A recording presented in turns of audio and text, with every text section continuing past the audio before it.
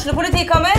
Ine Jansen purk. Du purk? The motherfucking bitch. Alt jeg vil å finne ut hva som skjedde med mannen min. Jon Carew. Jeg siktet for noe? Iben Akeli. Det du. Ole So, Lars Berrum og Big Daddy Karsten. Hvem sin side du på egentlig? Annette Hoff, Tone Danielsen. Kommer du fra Afrika? Jørnis Josef. Nesten kløfta. Trond Espen Seim. Det er synd å si det, men det var feil mann som døde. Purk. Premiere tirsdag på TV2 Play. Det fredagen i litt av en uke. Her på Gjøvik står vi midt i oppblomstring nå av koronasmitte, som skaper fare for nye restriksjoner disse nærmeste uken for at vi skal slippe å få et større utbrudd.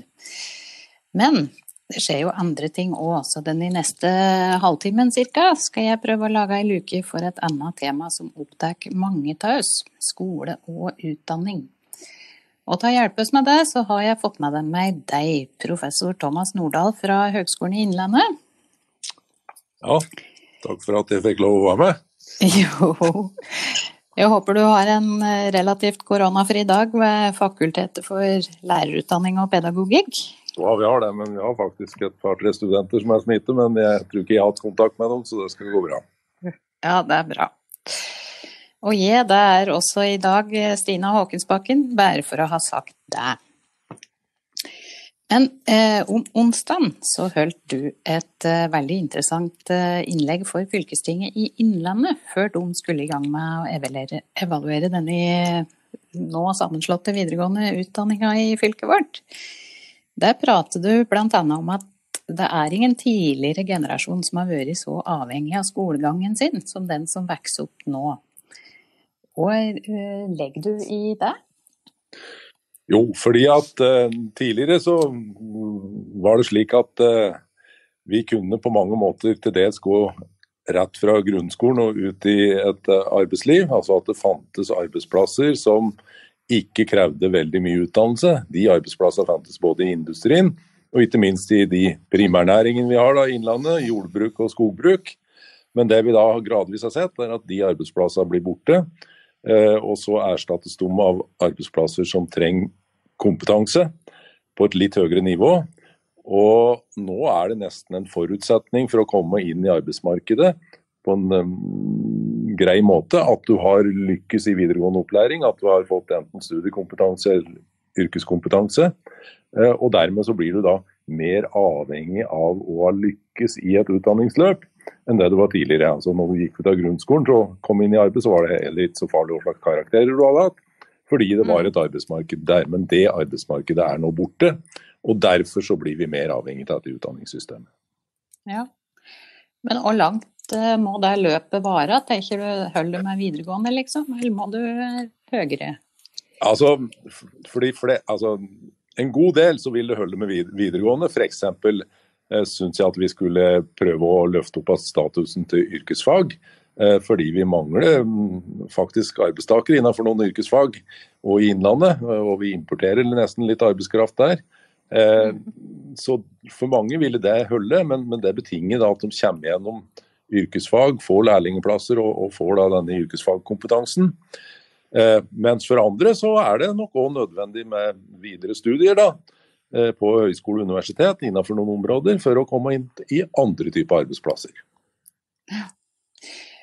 Norges tøffeste arbeidsmarked, sa du når du tenkte på det som ungdommer skal ut i nå. Da tenker du på det for de som ikke har denne kompetansen, da, eller? Ja, altså nå det slik omtrent at i de siste årene så kan vi godt si at i Norge og til dels i Innlandet så har 75% av ungdommene våre, 18-19-åringer, har fullført og bestått videregående opplæring.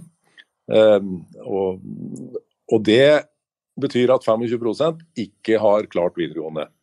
Og de 25% de konkurrerer da i det jeg kaller Norges tøffeste arbeidsmarked, fordi at det så få arbeidsplasser i dag som krever kun grunnskole. Jeg tror Nav opererer med bare en 6-7% av arbeidsplasser egentlig. Og da blir det et misforhold mellom den store andelen av et hvert ungdomskull som ikke klarer videregående, og det vesle arbeidsmarkedet som da egentlig ligger der for de som da kun har grunnskole. Og det det som gjør at dette blir et veldig presset arbeidsmarked. Men hvis dette finnes det tall på, skjønner jeg, så tenker du at oppmerksomheten rundt det stor nok, dette gapet der? Eller det at vi ikke finner ut hva som virker for å... Jeg synes ikke oppmerksomheten har vært stor nok. Jeg synes ikke at vi i Innlandet har vært tydelige nok på å løfte opp utdanning og utdanningens betydning. Det nok fortsatt litt holdninger noen steder om at det ikke så nøye med denne skolen. Du får arbeid likevel. Og litt sånne oppfatninger om at se på meg, det har gått bra med meg selv om jeg ikke var noe skolelys. Og det ikke nødvendigvis at vi skal være noe skolelys, men at vi må forstå at det å utdanne seg viktig. Og dette starter nesten allerede i barnehagen, det starter i 1. klasse, at du begynner løse lesekoden, blir en god leser, og dette krever arbeidsinnsats. Jeg synes jo for eksempel at vi i perioder prioriterer fritid litt for mye foran skolegang, og det skolegang barn og unge skal leve av. På hva slags måte da tenker du? På leksefri skole? At vi ber fri unger for eksempel for å dra på ferie. Vi flinke til å delta aktivt i fritidsaktiviteter som foreldregenerasjon, og det viktig det. Men vi skulle også vært like flinke til å delta aktivt i skolegangen, til å støtte opp om skolegang, hjelpe til, gjerne litt med lekser og så videre, men dette med å formidle at skole viktig, signalisere hver eneste dag at det du driver med nå, det viktig for hvordan du får det. Og at dette liksom ikke bare noe du skal bli ferdig med, så du skal i gang med noe annet. Dette selve grunnlaget i livet. Fordi, og det også veldig interessant, hørte du sa for fylkestinget, at utdanning virkelig har på en måte en sånn beskyttende funksjon mot en del ulykker du kan havne borti. Ja. Vi kan jo si det slik at hvis du liksom ikke lykkes noe særlig godt i den i skolen, ikke får den kompetansen du skal ha hatt, og heller ikke får da så lett tilgang til arbeidsmarkedet, så detter du litt ut av fellesskapet. Og da kan det hende at du søker kontakt med noen andre typer fellesskap. For eksempel at du da lettere utsatt for rusproblematikk, lettere utsatt for kriminalitet, og dette vet vi veldig godt, at utdanning beskytter mot disse litt, skal vi si, alternative veier å leve på, og som også blir veldig utfordrende for deg og for fellesskapet. Så det å lykkes i skolen gjør jo at vi da beskytter oss mot utviklingstrekk som ikke heldig, hverken for den enkelte eller for samfunnet. Og på samme måten så ser vi også at utdanning også har et viktig forebyggende helseperspektiv, ved at utdanning bidrar til at vi får bedre helse. Har dette litt sammenheng med noe du også sa om onsdagen, at skolen i dag synes du kanskje bedre på sosial reproduksjon enn sosial utvikling? Ja, altså målet med skolen jo egentlig at alle skal få like muligheter. Derfor har vi det vi kan kalle en sterk enhetsskole. Vi har en skole for alle i Norge. Vi har en offentlig skole, ikke veldig mange sånne private tilbud, og alle skal gå i den samme skolen. Det for å skape seg like muligheten. Men samtidig så ser vi nå da, at til tross for det, så det slik at det en tendens til at du får det samme utdanningsnivået som foreldrene dine, og dermed så reproduserer vi da sosiale forskjeller, i stedet for å utjevne sosiale forskjeller. Og her har det skjedd en utvikling som ikke har vært helt heldig. Nå begynner jeg å bli rimelig gammel, men jeg tilhører vel den generasjonen da, som var født på slutten av 50-tallet, begynnelsen på 60-tallet, som har vært mest heldig i Norge. Veldig mange i min generasjon fikk mye høyere utdanningsnivå enn foreldregenerasjonen. Altså da bidrog utdanning til sosial utjevning. Vi løftet oss, mange tok gymnaset, mange kom inn på universitet, høgskoler og fikk et helt annet utdanningsnivå. Og sånn sett muligheter i samfunnet. Til tross for at vi hadde foreldre med lavt utdanningsnivå. Men dette ser ut til å stoppe opp litt nå, og det litt utfordrende i et område som Innlandet, som har lavt utdanningsnivå i befolkningen, for da risikerer vi å reprodusere et lavt utdanningsnivå. Men det problemet foreldre sine, eller det skolen? Nei, det primært. det er primært skolen sitt problem og utfordring, fordi at vi driver skole og for å bidra til at alle skal ha like muligheter, at vi har et likeverdig opplæringstilbud. Vi driver skole for at vi skal bidra til sosial utjevning. Dette er jo mål som er vedtatt av Stortinget. Og vi har etablert et sterkt offentlig skolesystem, både grunnskole og videregående opplæring, som skal realisere dette her. Så dette er mål som hele skolesektoren kanskje må ta mer på alvor enn det vi har gjort frem til nå. Men foreldre skal bidra, altså. Men du sa noe, det er sikkert også tallfeste, vil jeg tro, da, men at unger som har foreldre med bare grunnskolen i Innlandet, det ligger i snitt, kanskje da, 2 skoleår etter barn og foreldre som har høyere utdanning? Ja, hvis vi måler skolefaglige prestasjoner, da, som vi kan måle på litt ulike måter, altså hvor dyktig du er i et fag og hva du kan i et fag, og så sammenligner vi det med foreldres utdanningsnivå, så ser vi at forskjellen mellom de som har foreldre med grunnskole og de som har foreldre med mer enn 3 års høyere utdanning utgjør sånn omtrentlig 2 skoleår. Og det betyr at du ligger 2 skoleår etter, og det er ikke så lett å hente inn. Men det høres jo helt ellevilt ut. Når fant vi ut dette, skulle jeg si? Det er vel sånn gradvis da, at vi begynner å få noen metoder der vi vet litt om hvor mye er det normalt å lære et skoleår. Og da kan vi begynne å se på hvor store forskjeller det er i skolefaglige prestasjoner, og så får vi fram denne type tall. Vi har nok visst at det har vært store forskjeller, men det å tallfeste på denne måten her, det er ganske nytt. Og det gjør vel kanskje, som du sier, at det blir litt alvorlighet i det. Det er ikke bare at det er litt forskjeller, men det er store forskjeller. Er det noen områder der blir tydeligere på enn andre, eller er det helt sånn flatt? Nei, det er vel relativt flatt, men dette er jo veldig, når vi ser på læring i fag, så er det veldig knyttet til disse basisfagene vi kaller det. Sånn norsk, matematikk og engelsk, som litt de sentrale fagene. Det er jo der vi ser det veldig, veldig tydelig. Og så er det for eksempel langt mindre tydelig et fag som kroppsøving og sånt, men det er jo liksom ikke det som er det viktigste når du skal inn på universitetet. Nei. Men hva kan gjøre med dette da? Da må man inn tidlig da, når det handler om basisfag. Da må man inn tidligere. Vi må fange opp utfordringen lenge før vi gjør i dag, og vi må gi de som henger litt etter, ekstra innsats. Som gjør at vi da fokuserer sterkere, særlig kanskje på lesing, som er altså så viktig i dette utdanningsfeltet. Altså, hele skolen er jo bygd opp på at du må lese i alle fag, om det er på skjerm eller om det er på papir, det spiller ingen rolle. Så det å tidlig ha fokus på det, og for de som da ikke løser lesekoden, ikke får denne lesehastigheten og leseforståelsen, ja, så må det intensiveres. Stort sett er læring, det er litt utfordrende, for læring er hardt arbeid, og noen må arbeide litt hardere enn andre for å få nødvendige ferdigheter, men det må vi bidra til. Og et annet sånn mer generelt tiltak her da, er jo at vi må møte alle barn og unge med høye forventninger. Jeg er litt engstelig i dag for at vi har litt lavere forventninger til noen grupper av barn og unge enn til andre grupper av barn og unge. Og forventningene våre vi har til unger, det bestemmer i veldig stor grad læringsutbytte. Vi kan si at hvis vi sammenligner med å hoppe høgde, da, så er det viktig at lista ligger såpass høyt at vi må slite litt for å komme over, og det er lurt å kanskje rive en gang eller 2 før du kommer over. Men hvis lista ligger for lavt, så er det ikke noe vits i å anstrenge seg, for du kommer over og likevel. Og det å legge lista høyt nok for alle, det tror jeg vi har hatt litt utfordringer med.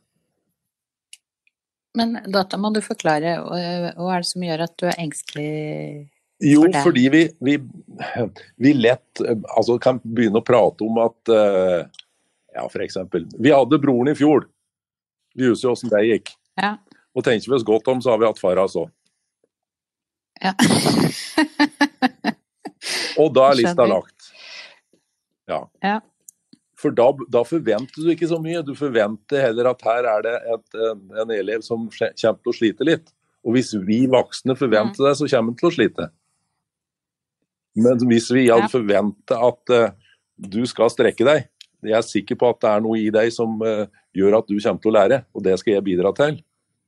Da kom dette barnet det dreier seg om, og til å strekke seg.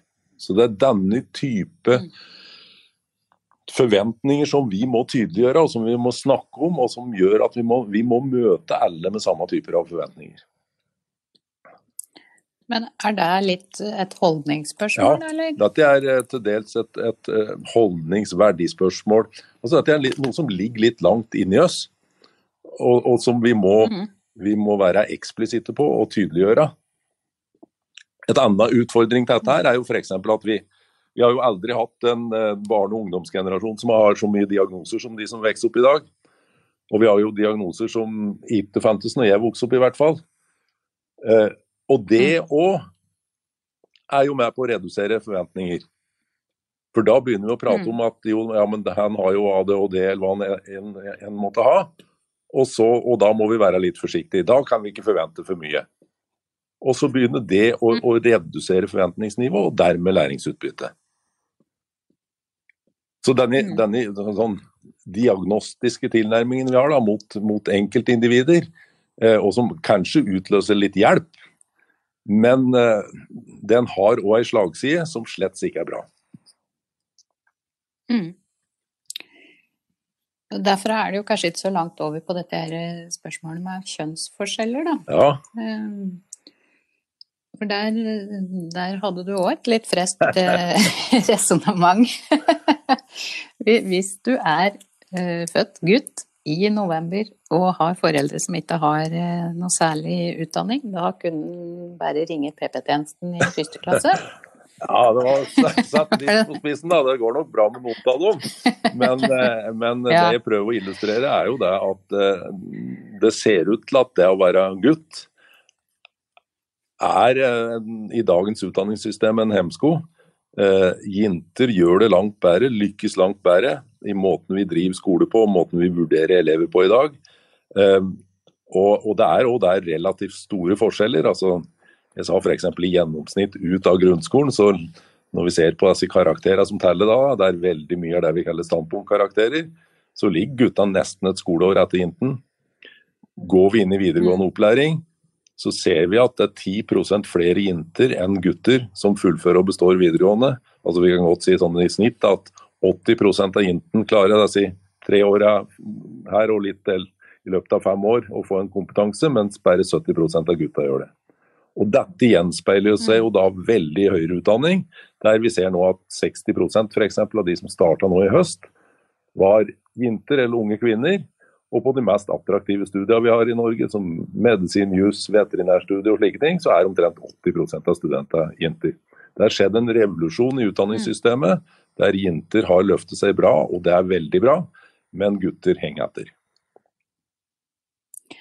Men du sa også noe om at for nå prater du om standpunktkarakterer, men at resultatet på bare nasjonale prøver, der var ikke forskjellen så tydelig i hvert fall? Nei, der har vi i hvert fall det siste året, så har vi ikke kjønnsforskjeller. Det betyr at, satt litt på spissen da, når vi ikke vet kjønnet på eleven, og de testes på den måten de gjør da, for eksempel i nasjonale prøver da, der det noe litt, du skriver ikke lange tekster, men du må svare på direkte på spørsmål, da gjør gutter det mye bedre enn de gjør når læreren vurderer prestasjonen din.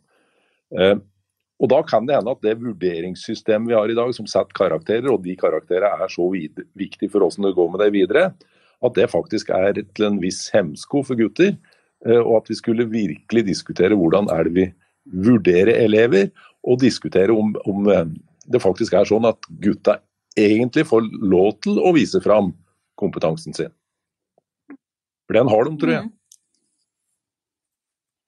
Men dette siste året, dette en diskusjon som blir løftet nå? Ja, altså nå var det jo et utvalg, Camilla Stoltenberg hadde et sånt utvalg om kjønnsforskjeller, og da ble jo dette løftet fram, og det ble løftes fram også i stortingsmelding som var vedtatt i Stortinget rett før jul, men jeg må jo si at jeg litt skuffet over de tiltakene som Stortinget vedtok, for det var ganske beskjedent.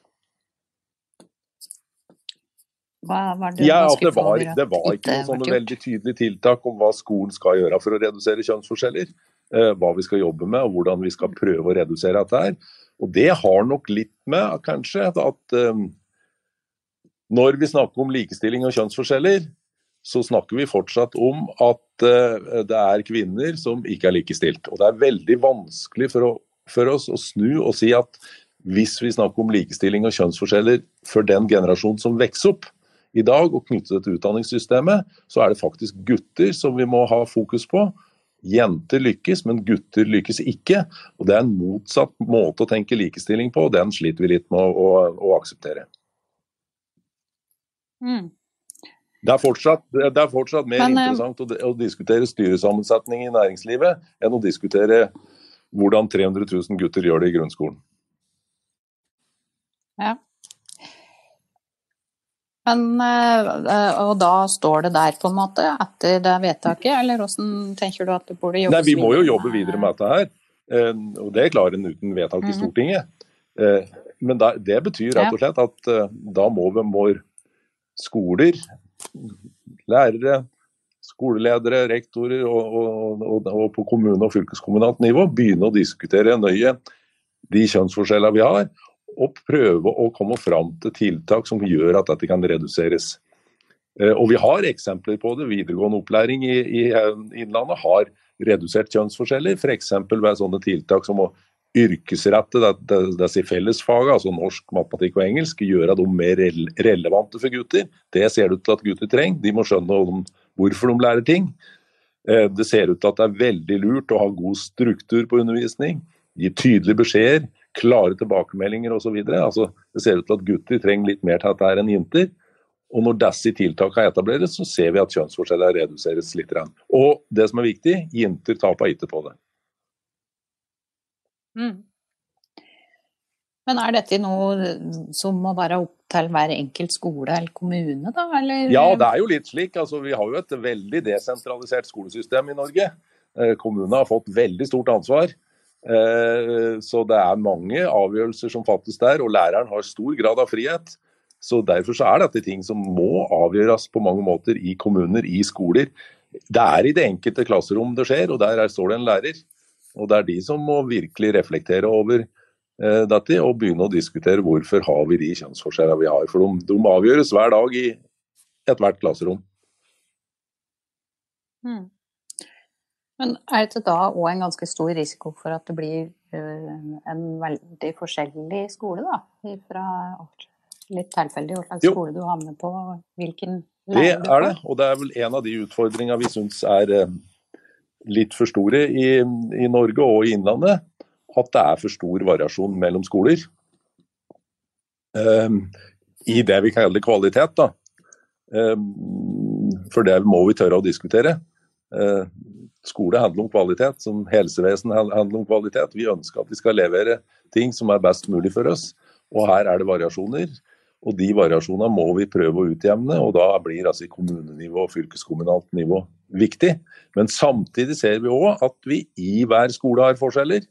Det betyr at det er ganske store forskjeller mellom lærere, og det må vi også prøve å utjevne ved at vi lærer lærere til å lære mer av hverandre.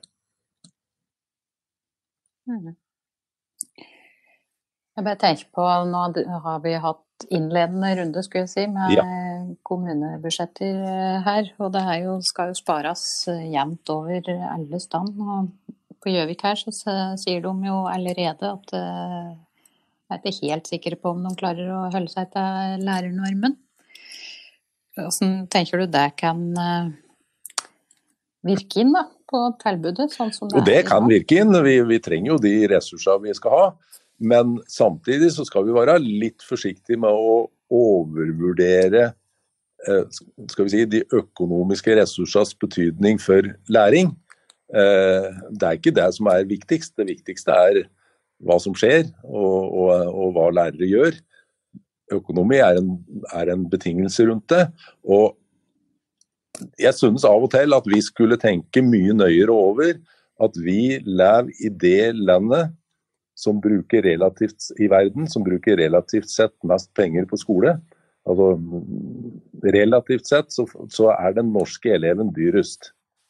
Og så vet vi at lønn omtrent 60% av utgiften, og det betyr rett og slett, det veldig få land i verden som har en lærertetthet som tilsvarer den vi har i Norge. Så sånn sett så skulle vi egentlig tenke, i den gunstige situasjonen vi i, og det til tross for at det kanskje blir noen nedskjæringer i noen kommuner, så vil de fortsatt relativt sett være en gunstig situasjon. Hvordan kunne vi utnytte den økonomien vi har i skolesektoren på en sånn måte at unger fikk enda mer nytte av det? Og da må vi også tørre å ta noen valg, for eksempel knyttet til skolestruktur, som jeg vet og kanskje diskuteres i Gjøvik nå. Og da må diskusjonen rundt det, som vi for eksempel har sett i Nordahl Ringsaker, det har vært voldsom diskusjon, da må det handle om unger, om læring, og hvordan vi kan bidra til at de lykkes i utdanningssystemet, og det må ikke dreie seg om helt andre ting, som jeg synes disse skolestrukturdebatter for eksempel dreier seg om, og som også økonomi knyttet til skole dreier seg om. Klart signal der. Jeg skjønner at den diskusjonen kommer til å komme med full styrke her. Klarte du litt å få til et vedtak her? Nei, det jo godt gjort å drive på 30 år, og ennå ikke klare å få et vedtak. Ja, det mye følelser da, knyttet til skoler. Ja, og det jo bra, for det viser jo at vi synes at skole viktig. Og betydningsfullt, og det har betydd noe for alle for oss. Men samtidig så må vi da tenke at vi ikke bare knytter det til følelser, men at vi også knytter det til litt rasjonalitet og virkelig prøve å diskutere hva best for unge. Og jeg tror for eksempel at det veldig lurt for unger at de går i skoler der de har noen klassekamerater. Ja, det tror jeg vi kan være enige om. Men på Gjøvik her så har vi hatt mange i hvert fall har vært opptatt av dette med nærskole, og vi fikk en situasjon i år der det var veldig stor økning i søkningen til studiespesialisering, og veldig mange som ikke kom inn på nærskolen sin. Og det slik jeg oppfatter fylkestinget, så det ikke noen endringer på gang der. Tenker du at det tenker du det lurt? Ja. At folk må reise langt, gjør det noe med motivasjon? Eller? Ja, det gjør det nok til en viss grad, det tror jeg, og hvis du må reise veldig langt, så blir det jo en utfordring. Men samtidig så tror jeg vi må erkjenne at vi kan ikke ha et utdanningstilbud i et fylke som Innlandet, der enhver skal ha mulighet til å starte på det en har lyst til. Det rett og slett ikke praktisk mulig, og vi har det heller ikke andre steder i Norge. Når du kommer på videregående, så vil det bli konkurranse om plasser. Noe mer attraktivt enn andre ting, og da blir disse karakterer viktig, og da det ikke alle som kommer inn på det de har som første ønske. Slik har det alltid vært i utdanningssystemet, og jeg tror dessverre at det kommer til å bli slik fremover også, og det jeg engstelig for når jeg ser på fødselstallene i Innlandet, at disse utfordringene her kommer til å bli enda større.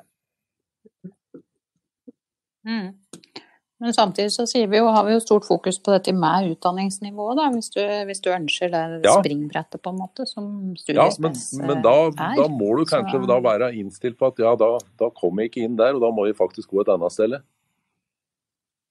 Men dette politiske avveininger mer enn pedagogikk, så hvis fylkeskommunen har penger og har råd, så kan de sikkert etablere noe mer, men dette jo å forholde seg til noen økonomiske realiteter som vi alltid må gjøre.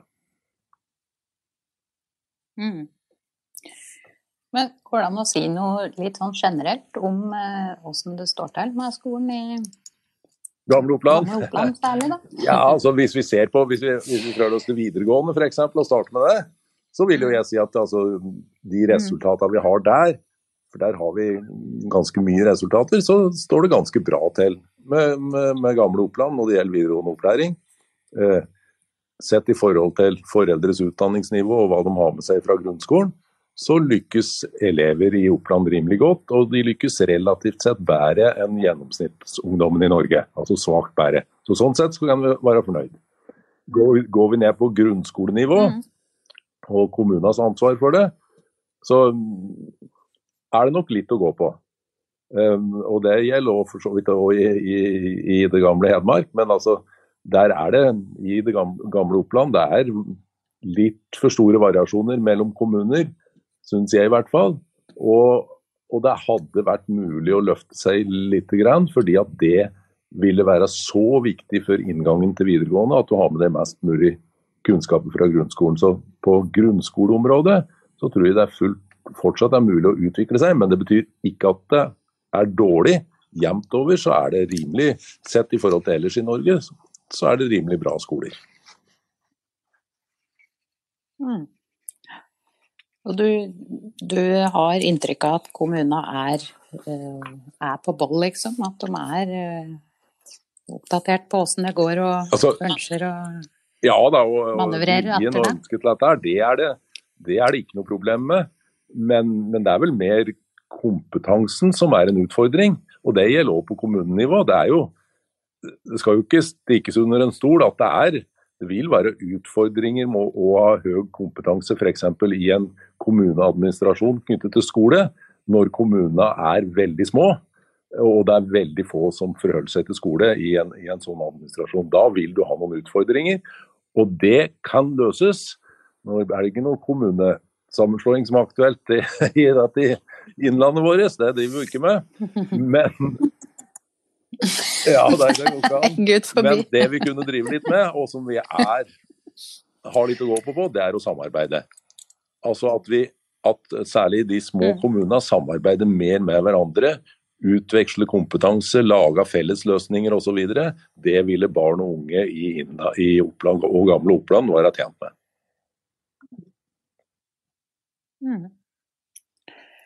Ja, det må være en god oppfordring, tenker jeg. Ja, men dette veldig spennende. Skole spennende, det tror jeg. Ja, det det. Men det liker og går mot helga. Vi har en sånn post i denne podcasten der vi hver uke så deler vi ut en digital blomst. Enten noen som har gjort noe som gjør at de kanskje fortjener en blomst, eller som trenger en blomst for oppmuntring, for eksempel. Jeg vet ikke, har du røkket å tenke på noen som kunne være mottaker? Ja, jeg har så vidt tenkt på det, og det vel en som da fortjener en blomst. Og det synes jeg faktisk skal vi si, sjefen for videregående opplæring i Innlandet, Tore Gregersen, som la fram tall for fylkestinget i Trysil og Monsdal om hvordan tilstanden i videregående opplæring i Innlandet, og som kan vise til at den rimelig god. Og han har vært sentral i utviklingen av det, og vil være sentral fortsatt, så han fortjener absolutt en blomst. Han har stått i bakgrunnen, men har vært utrolig viktig for at vi i Innlandet har et rimelig godt videregående opplæringssystem.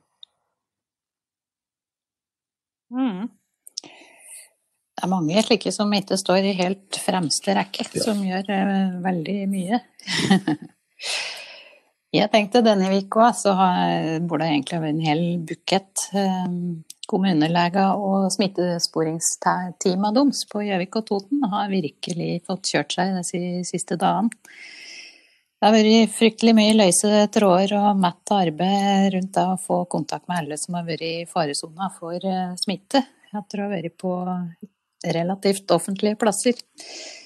Jeg vil tro det har vært litt lite soving denne vika, men så får vi tro at det roer seg etter hvert, at det blir kontroll på denne smitta, som fortsatt blomstrer, skjønner jeg.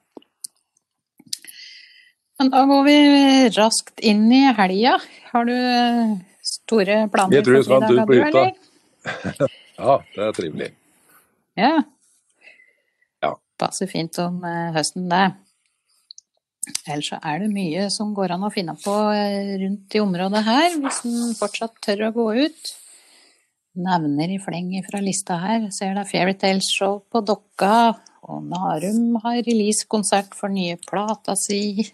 Original Bullshit Band har tromme i hoppes til konsert i Fjellhaven, og Resonans spiller med Skarbø skolekorps i sal på Kulturhuset. Det ikke akkurat en vanlig korpskonsert, så den tror jeg spennende å få med seg. Og i Søndre Landhall så blir det Queen med Hov Musikkorps og Mattis Myland. Og så er det Bollywood dansekurs. Det hadde vært noe i Hunndalen. Blant annet. Det er muligheter for å finne på noe. Men da sier jeg tusen takk til deg, Thomas Nordahl, for at du tok deg tida til å prate med oss om dette. Ja, så bra. Da gjenstår det bare å takke alle som har hørt på, og ønske en riktig god helg.